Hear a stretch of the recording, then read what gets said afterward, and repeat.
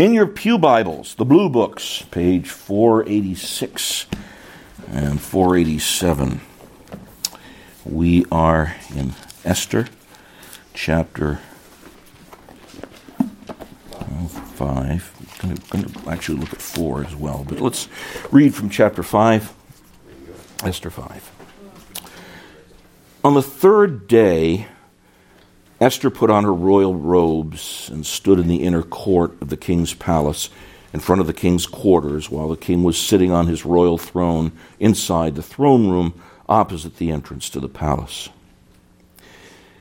And when the king saw Queen Esther, that's the first time she's called Queen Esther in the book, standing in the court, she won favor in his sight, and he held out to Esther the golden scepter that was in his hand. And then Esther approached and touched the tip of the scepter, and the king said to her, "What is it, Queen Esther? What's your request? It shall be given to you, even to the half of my kingdom." And Esther said, "If it please the king, let the king and Haman come today to a feast that I prepared for the king." And then the king said, "Bring Haman quickly, so that we may do as Esther has asked." So the king and Haman came to the feast that Esther had prepared, and as they were drinking wine after the feast, the king said to Esther, "What's your wish? It shall be granted you. And what is your request? Even to the half of my kingdom it shall be fulfilled." Then Esther answered, "My wish and my request is, if I have found favor in the sight of the king, and if it please the king to grant my wish and fulfill my request, let the king and Haman come to the feast that I will prepare for them, and tomorrow I will do as the king has said." And Haman went out that day joyful and glad of heart. But when Haman saw Mordecai in the king's gate, that he neither rose nor trembled before him, he was filled with wrath against Mordecai. Nevertheless, Haman restrained himself and went home, and he sent and brought his friends and his wife Zeresh. And Haman recounted to them the splendor of his riches, the number of his sons, all the promotions with which the king had honored him, and how he had advanced him above the officials and the servants of the king. And then Haman said, "Even Queen Esther, let no one but me come in with the king to the feast that she prepared, and tomorrow also I am invited by her together with the king. Yet all this is worth nothing to me so long as I see Mordecai the Jew sitting in the king's gate." And then his wife Zeresh and all his friends said to him, "Let a gallows 50 cubits high, that's 75 feet, be made, and in the morning tell the king to have Mordecai hanged upon it. Then go joyfully with the king to the feast." Well, this idea pleased Haman, and he had the gallows built. The grass withers and the flowers fade away, but the word of our God stands forever, to which you say together, "Hallelujah, and thanks be to God." Our God, we love to sing rich, Christ-centered hymns that deal with the very heart of his coming into the world, to bind the strong man, the devil, to conquer sin and death and the grave, and to give that to us that we might, who have Jesus as our hope and trust, know that we shall live forever. God, what a glorious benefit. And now we come again to the book of Esther, where your name is not even mentioned, but you are present and working in ways that are so obvious when we look behind the scenes. And our Lord, this is a beautiful book for us to go through in a world that doesn't mention God at all except to curse him, or at least very rarely. And yet, Lord, you're alive, you're at work, and you're doing your perfect will in your time. So, our Lord, minister to us from this portion of your word. We pray in the name of the Word made flesh, Jesus Christ, confirming that we desire to be heard as we say together, Amen. Amen. Please be seated.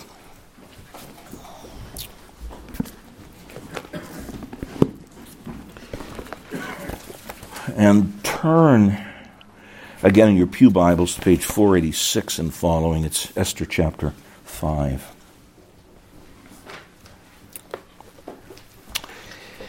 It shouldn't be like this. You start a business. You're conscientious. You run your business as a Christian. You even tithe your income diligently. You're honest. You're industrious. And the business goes utterly belly up. Shouldn't be like that. You raise your children faithfully. Not perfectly. Only God is the perfect parent. But you bring up your children in the child training and admonition of the Lord, claiming His promises every day, hopeful that God's going to make trophies of grace out of each of these children. And one by one, they stray away from the Lord. It shouldn't be like this. You retire. You and your wife have worked hard, and you're looking forward to just some time together. And then severe illness hits, and your plans are dashed. Shouldn't be like that. Or you work hard for political candidates. You work hard for a political party that you believe best will represent and further the good that the civil magistrate is to promote. And you pray hard, and you pray with others, and you do all that's good in a republic, a constitutional republic, to help see good candidates elected. And they lose. And they lose big time. And people that are totally antagonistic to those things prevail in power. Shouldn't be like that. Esther is full of, it shouldn't be like that, or it shouldn't be like this. And you're going to see some of that today. We have been a few weeks since we've been away from the book of Esther, so let's just give a little review of it. Remember, this is history. You go back in a time machine, and these things really happened. Imagine about 483 years before the birth of Christ, to be exact. That's the time period in which this book begins.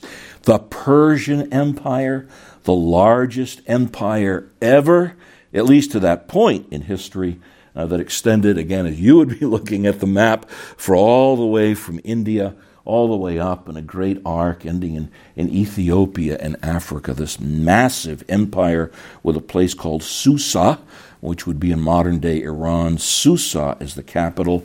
And when Persia conquered Babylon, the preceding kingdom, that kingdom that had brought God's people into captivity, Cyrus was a pagan. Cyrus was not the greatest guy in the world. But God called Cyrus His servant. He called Cyrus His shepherd. And this wicked king, who still wanted to have freedom of religion for his people, lets the Israelites go back and even pays their transportation so they can go back into the land of Israel. And there are events going on there, but not everybody went.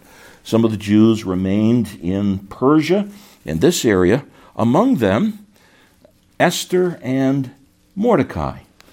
Mordecai and Esther were cousins. They were from the same family. Mordecai was older than Esther and raised her like a father. Mordecai apparently had a government position, from what we learn. He was able to be in the rather sacred places. And the king at this time is popularly known as Xerxes, or in the scriptures, Ahasuerus. He reigned from 486 to 464 BC. And keep this in mind. This is the most powerful leader of his day. You could say, in a real sense, all authority in the known world was given to this Ahasuerus. Okay, so keep that in mind for just the background. Now, the story itself. Ahasuerus has a massive banquet. It takes a half a year. The banquet is to solidify his support because they are in a battle with the Greeks. The Greeks would become the power that would eventually defeat the Persians, but not at that point. And Ahasuerus has a half a year of banqueting and feasting so that the support that he has against the Greeks will be kept and raised and furthered and encouraged. And as part of that, he wants his beautiful, drop-dead, gorgeous wife, Vashti, to come to be part of the banquet. And we could surmise that he wanted her to do some things that she really didn't want to do, but for whatever reason, Vashti says no. Bye-bye, Vashti. She's gone because she disobeyed the king, and you don't do that. If the king calls you and you don't come, or he doesn't call you and you do come, you're dead. So the king gets the advice they need to have a beauty pageant in all of Persia. And the most beautiful of the women from that whole empire are gathered together and brought to Susa. And one of the leading ladies is Esther, who is drop-dead gorgeous. And she has her hat thrown into the ring. She is taken to be part of this harem that is wined and dined and fed and, oh my, given the oil of Olay and given the beautiful fragrant essences and massages and all that for 1 year to prepare them for the night that they are to be, or that she is to be with the king. And depending on how the king responds, and that night with the woman, we'll find out who the next queen is. And behold, Esther wins the beauty pageant. Now, what King Ahasuerus does not know is that Esther has disguised her nationality as a Jewess. But that's going to come up a little bit later. Very interestingly, about that same time as Esther is then promoted to be the queen, although not yet called Queen Esther, but she's the queen, Mordecai discovers a plot. Mordecai discovers a plot to kill the king. He tells the queen, his cousin, of what's to happen. The queen promptly tells the king, and there's 2 less inhabitants of Susa who were hung on gallows because they tried to attempt to take the king's life. That should have meant a promotion for Haman, or for Mordecai, because the king always promoted people who protected him. That was a hallowed thing. But even though the account of what Mordecai did was written in a book, it was put aside, and oddly enough, it shouldn't be this way, but this is the way it is, Haman is appointed to be second in command to King Ahasuerus. And as you're going to find out, Haman is not a good guy. Haman is an Agagite. He is from the tribe of people that for hundreds of years before had waged war against the Israelites. They were anti-Semitic, if we could put it like that. And Agag carries, or rather, Haman carries that through, especially when, as he's promoted and he is brought through the city with all of his honors, he sees this guy who doesn't bow down to him, and he's a Jew. His name is Mordecai. Haman decides then that the Jews need to be destroyed. A little bit of overreaction, I think. That's the way Haman is. You'll find out more about him today. And so he tells the king that there is this people that wants to subvert his government. There is this people of strange customs. And it would be to the king's advantage if all of these Jews would be exterminated. And in fact, in order to grease the skids a bit, Haman decides that he's going to make half of the annual tax revenue that would come to the king available to him if only the Jews would be killed, all of them. Remember, the king does not realize that his wife is a Jew.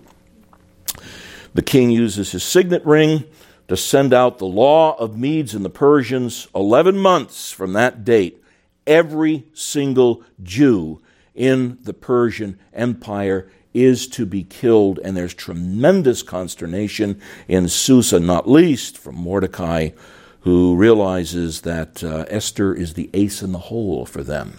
Now that brings us, if you look at chapter 4 for a minute, this is how Mordecai deals with Esther. They tell Mordecai what Esther said. Here's what Esther said. She says, I'm really kind of helpless. It's been 30 days and the king hasn't even called me. Apparently his affection for her may have cooled a little bit. She doesn't know why, but for 30 days she hasn't been called in. And so they tell Mordecai what Esther said. This is chapter 4 and verse 12. But Mordecai doesn't give in easily.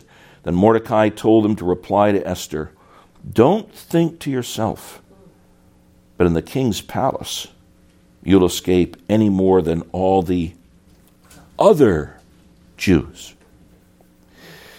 For if you keep silent at this time, relief and deliverance will rise for the Jews from another place. Study in itself, even though there's not references, or at least very many of them here, to the religious commitments of these Israelites that were in Persia. He knew God had promises to preserve his people. But you and your father's house will perish. And who knows whether you've not come to the kingdom for such a time as this. So Esther told them to reply to Mordecai, go gather all the Jews to be found in Susa, that's the capital, and hold a fast on my behalf, and don't eat or drink for 3 days, night or day. I and my young women will also fast as you do, and then I will go to the king, though it's against the law, because you hadn't been called. And if I perish, I perish. Mordecai then went away. And this is very interesting. He did everything as Esther had ordered him. One thing you're going to see here in this passage, in a very interesting way, God is working so that it's not Ahasuerus in control. It's under God, it's Esther, but we don't want to get too far ahead. Okay, here's your word for today. In the iconic movie, not a healthy movie to watch, but still iconic, The Graduate. Mr. McGuire, the professor, takes the graduate, Dustin Hoffman. Ben takes him aside and says, I have one word for you, and it's the key to success. The word is plastic. And there's a lot of more meaning than that than you think in that movie. But anyway, plastic. Okay. I look like Mr. McGuire when I do that. There's one word for you in this message. Timing. Timing. I'll frequently say, when people say, well, Pastor, I prayed and I prayed and I prayed, the Lord hasn't answered. And I'll say, well, that's because God's timing is different than yours, and his is always right. Okay? So this is all about timing in this section. In the section that is about, it shouldn't be like that. Okay, let's look now at Esther chapter 5. This is Esther's defining moment. And I don't want to make too much of this, but it's interesting that it says on the third day, Esther put on her royal robes, and there's no coincidences. There's no incidences, but only coincidences. 3 days, why? 3 days in a number of cases, especially with Abraham a couple of times, also with Jacob, certainly with Jonah. 3 days was a significant time. It reflected, you can think of another 3 days in the New Testament, a time of testing, a time of trial, in which the one who's tried emerges victorious. And the book of Hosea, chapter 6 and verse 2, after 2 days, he will revive us. On the third day, he will restore us that we may live in his presence. And I think that's part of the idea here. Time of trial for Esther. Remember, her life's on the line. She's not been called to be with the king. She hasn't been called even through that 3-day period. And if she goes to the king uninvited, she's toast. All right? So, but anyway, 3 days, time of testing, and they come through it. Now notice the tension of chapter 5 and verse 1. Esther put on her royal robes and stood in the inner court of the king's palace in front of the king's quarters, while the king was sitting on his royal throne inside the throne room opposite the entrance to the palace. So you can imagine if Esther were to come in that entranceway in the door, and she is all dolled up. When you read that she has put on her royal robe, she is dressed to the nines for this thing. And I want you to imagine a video camera that's watching all of this. She comes in, the king is here. And what we know from pictures that were done at that time, in the back of the king, that this would be the bodyguard, or this would be the bouncer, was a very strong man with a machete. And this was a way of protecting the king. Remember, there had already been an assassination attempt on him. You go ahead and you come into the king unannounced, and you lose your head, okay? So imagine the tension when Esther is there at the door. They've prayed, they've fasted, they wait, and she does not know what is going to happen to her in that moment, okay? Now, that's so often your Christian life. An important decision that you must make if you're going to have a good conscience before God. And you ask people to pray, you ask people to fast, you do the same. But the consequences of what you do can be very, very severe. Fill in the blanks. And there's that tense times, a little bit like the first time you jump off a diving board that's 20 feet above the pool. It's a scary thing. It's a defining moment. But you make that decision, as Esther does. She stands there and she waits. And your life will be different from that point on. And it is very dramatically so for Esther. So there she is at the door. She does not know what is going to happen. Whew, what relief. Verse 2. When the king saw Queen Esther standing in the court, and you wonder what's going to come next, she won favor in his sight. And he held out to Esther the golden scepter that was in his hand. If you didn't do that, then the person behind you would do his work. He held out the golden scepter that was in his hand, and Esther approached and touched the tip of the scepter, which is a way of saying, I want to be submissive to your reign. Okay, it's a little bit like kiss the son, lest he be angry and you perish in the way when his wrath is kindled but a little. Wow, what a relief that is. And even the way the text is written, it gives you that sense of whew, when you come there. And the king said to her, verse 3, what is it, Queen Esther? What's your request? It shall be given to you, even to the half of my kingdom. There's a New Testament account in which a leader promises half of his kingdom, up to half of his kingdom, to someone for something, but you can read about that for yourself in the Gospels. Up to half of my kingdom. This is the grand opportunity. And see, we're New Yorkers. Esther's going to go and say, King, thank you for that. Now, I've got to tell you what's on my mind. You said, whatever is my request, here it is. My people are going to be wiped out. She has to give away the fact that she's a Jewess and take the cat out of the bag. We're New Yorkers. That's what we would do. Yes, just go in, face it, and do it. Esther doesn't do that.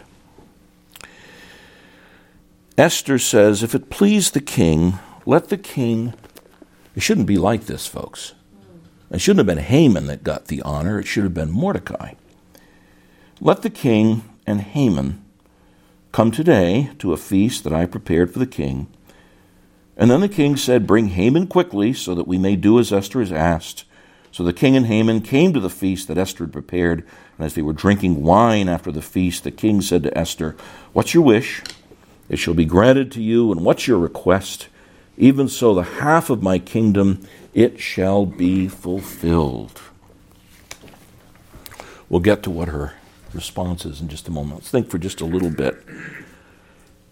Esther, because you asked this question, why did Esther respond this way at this time? Why didn't she just do the New York thing and say, I'm laying all my cards on the table, you asked, and I want my people delivered?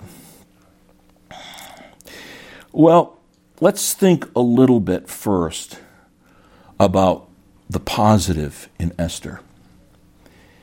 Number one, she did finally live up to her position as, we'll call it, a covenant person. She was part of Israel. She was part of those who, at least outwardly, the people of God would do. She stands up as you and I need to do. Remember the series on spiritual warfare? Scriptures never tell us to advance.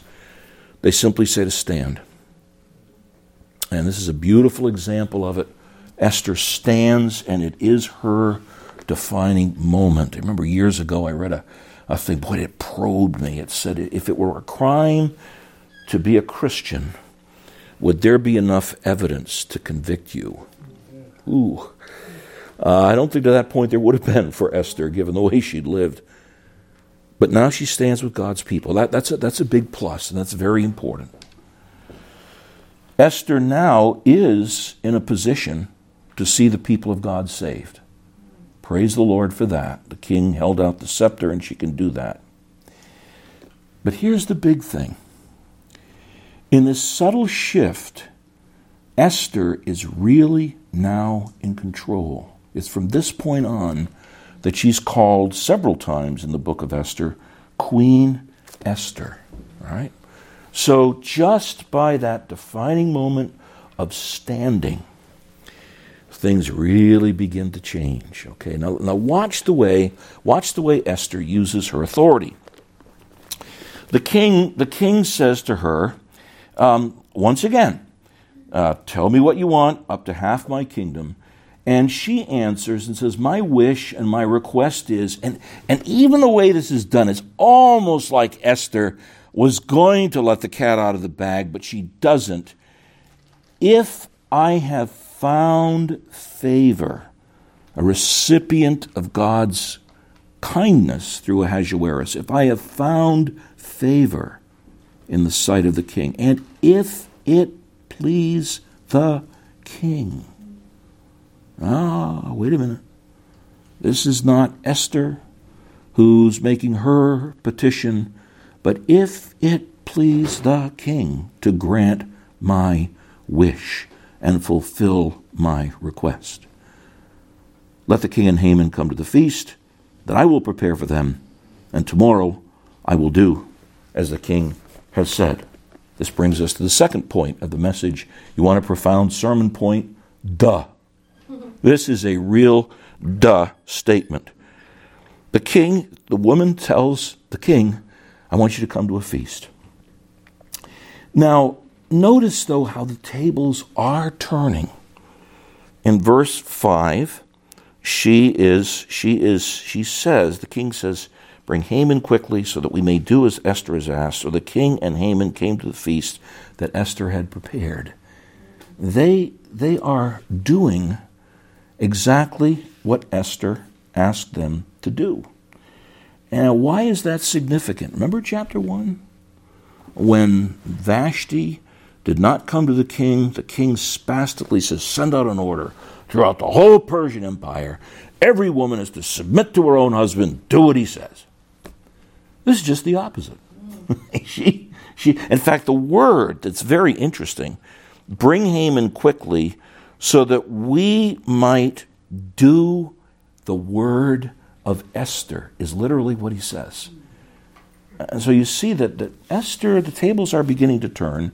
Esther is in control, but you see how God can begin to change the hearts of leaders. It may be very subtle, the change is subtle here, but it's very real after Esther's defining moment. And then in the last part of verse 5 in chapter 6, the king and Haman come to the feast that Esther had prepared. Of course, they have their wine again, and they enjoy this very, very much. And now you say, well, this has got to be the time, because the king says, ask what you want. Just ask whatever you want, up to half my kingdom, and it shall be fulfilled. And again, here's the duh.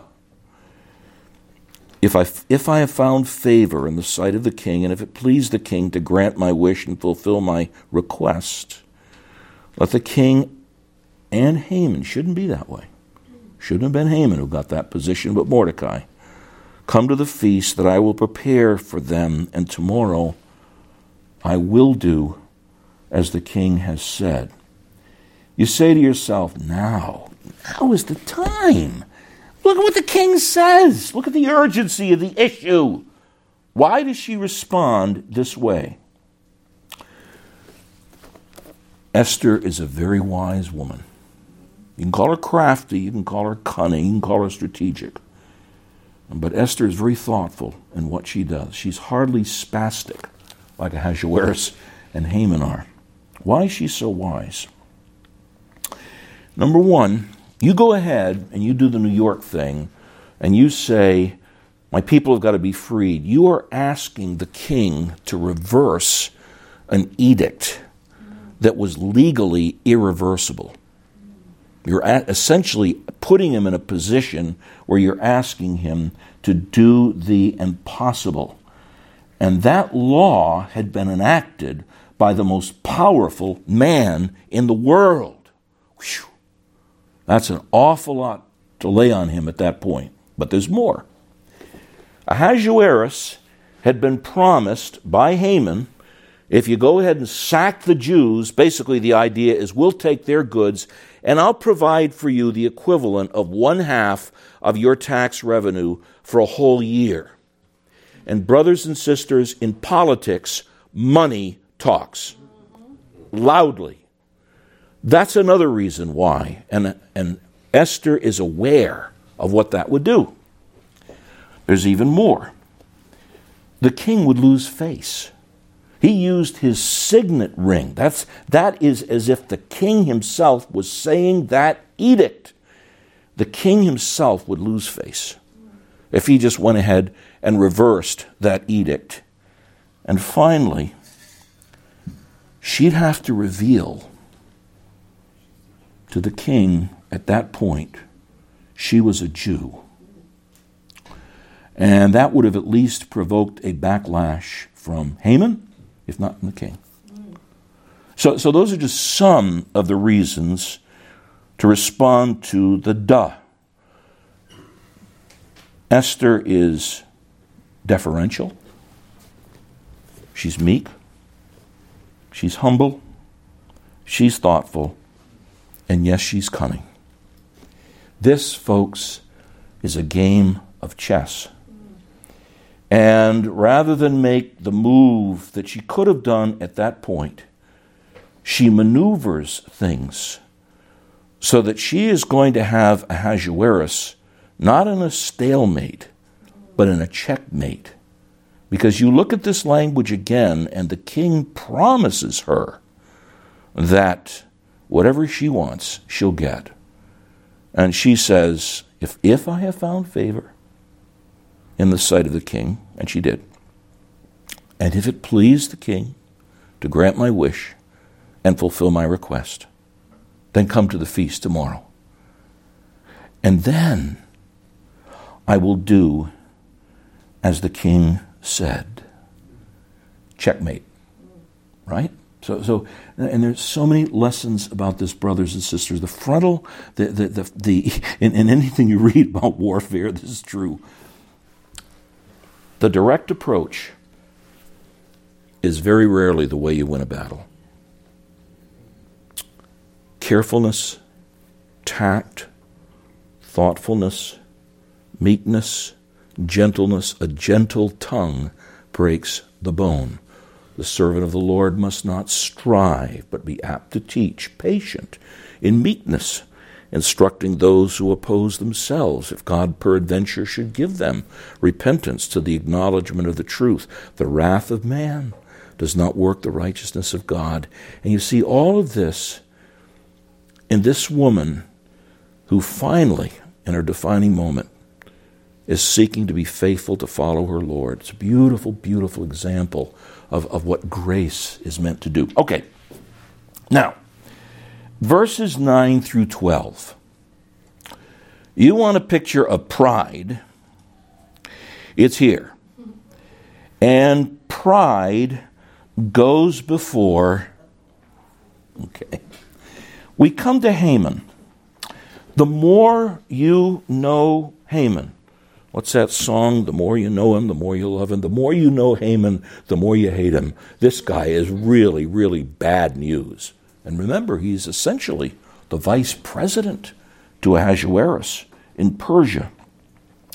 Now notice, and I've got to think that Haman probably had bipolar because of these highs and lows in verse 9. So Haman goes out, and he's joyful and glad of heart.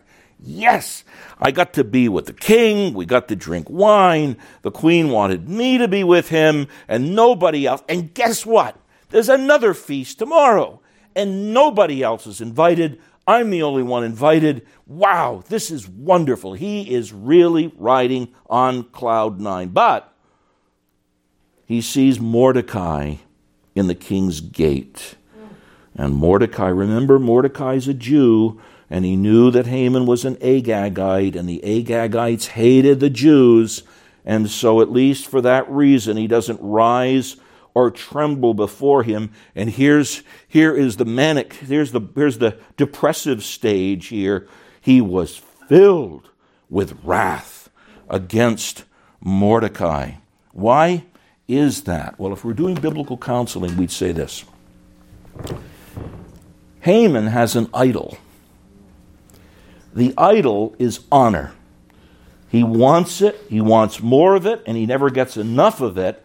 And because that's his idol, when someone doesn't bow down to him and give him honor, he is crushed. He is angry. An attack on his idol. And we are exactly the same way. The idol of self. And you get a criticism, and you'll get angry. The idol of money. And someone illicitly takes it away. And there is a justice, but there's often a very incendiary justice. So be careful. There's a Haman in all of us in this text. So Haman, though, is this bipolar problem, if you will. And there's even more now that makes you dislike Haman. The Holy Spirit has his ways. You know, they say when you watch a movie, what's your standard for movies? You should come away from whatever you watch with the view of that subject that God has. If the movie is about adultery and you come away being titillated by adultery, that's not what God wants. Now, the Holy Spirit has his way of, in the Scriptures, saying, you really need to dislike this guy. And here, how would you like to have this guy as your friend? Okay, so nevertheless, Haman restrained himself. Here is anger management at work. And he went home, and he sent and brought his friends and his wife Zeresh. Now notice the language. And Haman recounted to them the splendor of his riches, the number of his sons. This is strange. Don't you think Zeresh, who delivered those children, would know how many sons he's got? But this fellow is so soaked in himself, he's even got to remind his wife how many sons they have. All the promotions with which the king had honored him, and how he had advanced him above the officials and the servants of the king. And then Haman said, this is what's icing on the cake. Then even Queen Esther let no one but me come with the king to the feast she prepared, and tomorrow also I am invited by her together with the king. How'd you like to have this guy as your friend?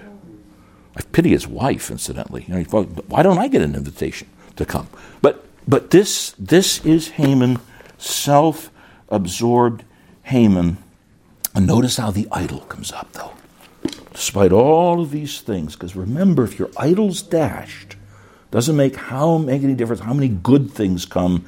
You're concerned about your idol, Yet all this, verse 13, is worth nothing to me, so long as I see Mordecai, now the language, the Jew, sitting at the king's palace. Now notice how minor this is. This fellow's got the adulation of everyone. He's got every honor you could ever imagine, and he recounts them. But you talk about making a mountain out of a molehill. This one guy who doesn't bow down to him just aggravates him because his idol has been attacked. So, notice what happens in verse 14. I don't like the term, but it communicates what's done. You talk about sucking up sycophants, toadies, brown-nosers. They know that you go ahead, and let's face it, if Mordecai not bowing down to this guy inflames him this much, what if they say something like, Haman, don't you think you're just a little bit too full of yourself? No way. Don't ever come near a volcano that is erupting. And so these toadies, these sycophants, they say in verse 14, Zeresh leads the way, and all the friends chime in. Let a gallows 75 feet high be made. And in the morning, tell the king to have Mordecai hanged upon. Now, the reason for this is obviously you're not going to miss it. It's a little bit like seeing the Empire State Building when you're down in Manhattan. You can't miss this thing because it's so high. Build that 75-foot high gallows, and in the morning, not tonight, timing, folks, timing. In the morning, tell the king to have Mordecai hanged upon it, and then go joyfully with the king to the feast. Oh, and Haman likes this. Yeah, this is Haman. He likes this. And so he goes ahead and has the gallows made. It probably took all night to make the thing anyway. It shouldn't be like this, folks. It shouldn't be like this because Mordecai, the king wouldn't be alive if it weren't for Mordecai. And if everything had been done properly a few years before, Mordecai would have been second in command. But timing. As far as Haman goes, brothers and sisters, hatred and anger tempt us to do really stupid things. You don't believe me? A fellow is upset in Texas that someone said, don't be shooting off your gun at night because our children are trying to sleep. And how many people did he kill? And you hear stories like this over and over again, how anger and hatred tempt us to do stupid things. But God. Never, those probably the two most important words in the Bible. But God. God gives space to some of the most odious people to let their odiousness be shown in particular ways before he works. Timing. I want to give you a window on dealing with three kingdoms. Number one, the kingdom of this world. It's not unusual that things go from bad to worse. It's not unusual that you have bad leaders doing bad things, and those bad things aren't stopped quickly, and they get worse. But the movers and the shakers are not really in control. It's interesting that the most important lesson from the book of Esther is made important because the name of the subject of that lesson is not mentioned. Just like our world. God's not in the thoughts of people. He's not in the words of people unless they're cursing him. In most cases, God is just not at all on their radar screen. And yet God is very much at work.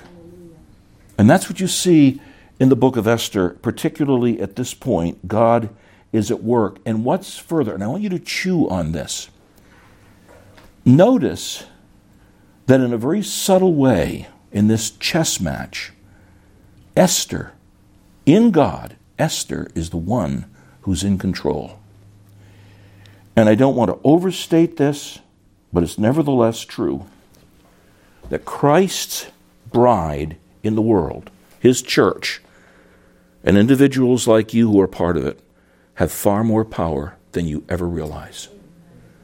God has a purpose in the world. All the world's plans and purposes and wickedness and whatever, good things, whatever would be there, that's scaffolding for the work in which God is going to save his people and bring light and truth and grace into a world that needs that more than anything else. Which means that, if you put it like this, in Christ, God's people are the ones who have the steering wheel. Not ultimately, but in Christ, as they serve him, as Esther's doing, they have that control. Your obedience brings far more blessing than you can ever imagine. I'm fascinated, utterly fascinated by the book of Philemon in the Old Testament. I'm fascinated, number one, that it's there. It's very short. It's about Paul who's in prison, and this slave comes to him for whatever reason. The slave is a slave of Paul's good friend, who is Philemon. Onesimus comes to faith in Christ, even though Paul's in prison. The gospel isn't bound. Onesimus comes to faith in Christ, and Paul sends him back to get whatever consequences must come. But very much like Esther, as you read Philemon, it's a masterpiece of meekness and gentleness and humility and kindness and courtesy. He says, I'm sending your slave back to you. But something's different now. He's a brother. He's far more than a slave. He is your brother in Christ. He doesn't tell Onesimus. He doesn't tell Philemon that he needs to free Onesimus. He doesn't say, you need to realize we are about the work of social transformation, and you free him immediately. He lives out of the gospel. He says, this man is your brother. How do you treat your brother?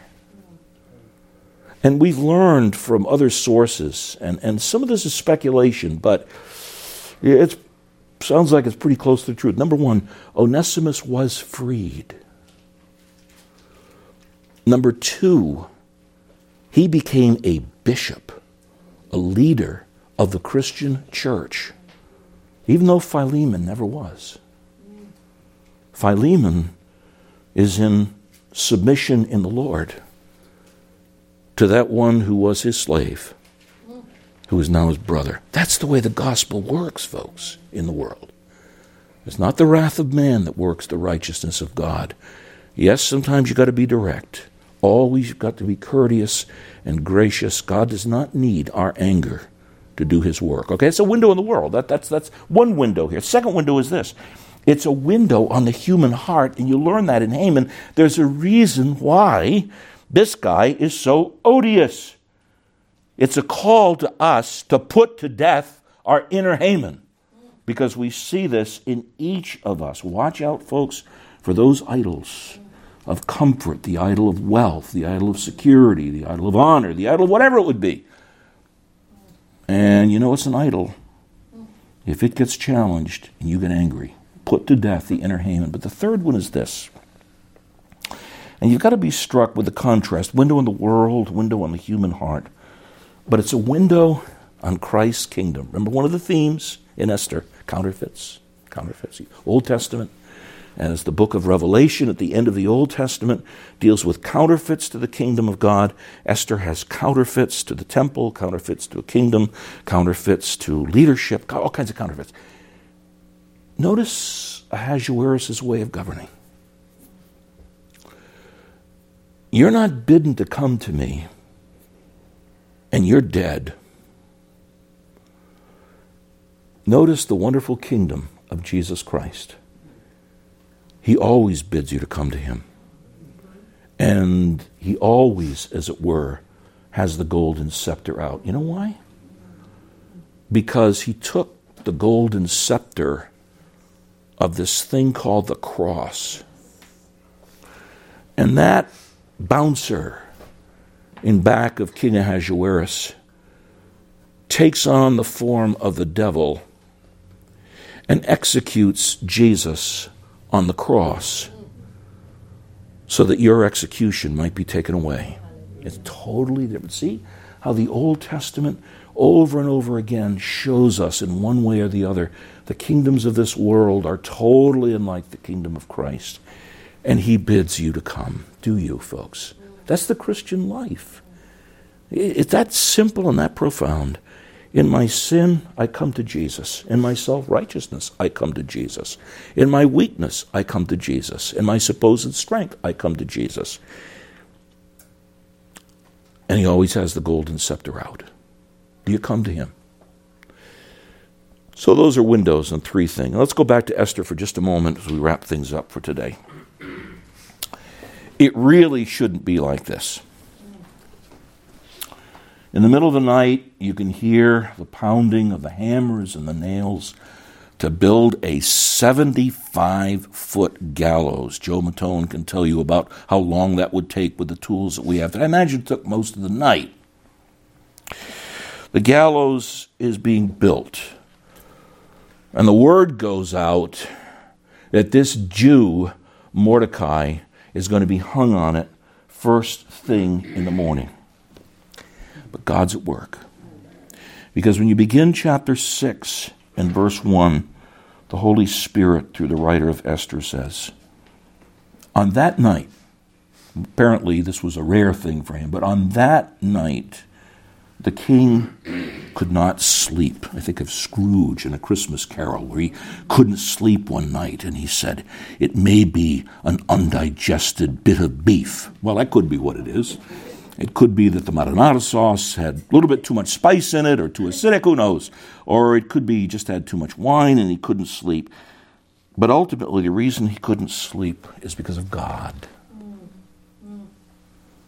God at work even when we sleep. And it's very interesting, the king doesn't call for Pepsid Complete to help him out, even if they had something equivalent to it. Good psychology. If I need to sleep, get a good, boring book.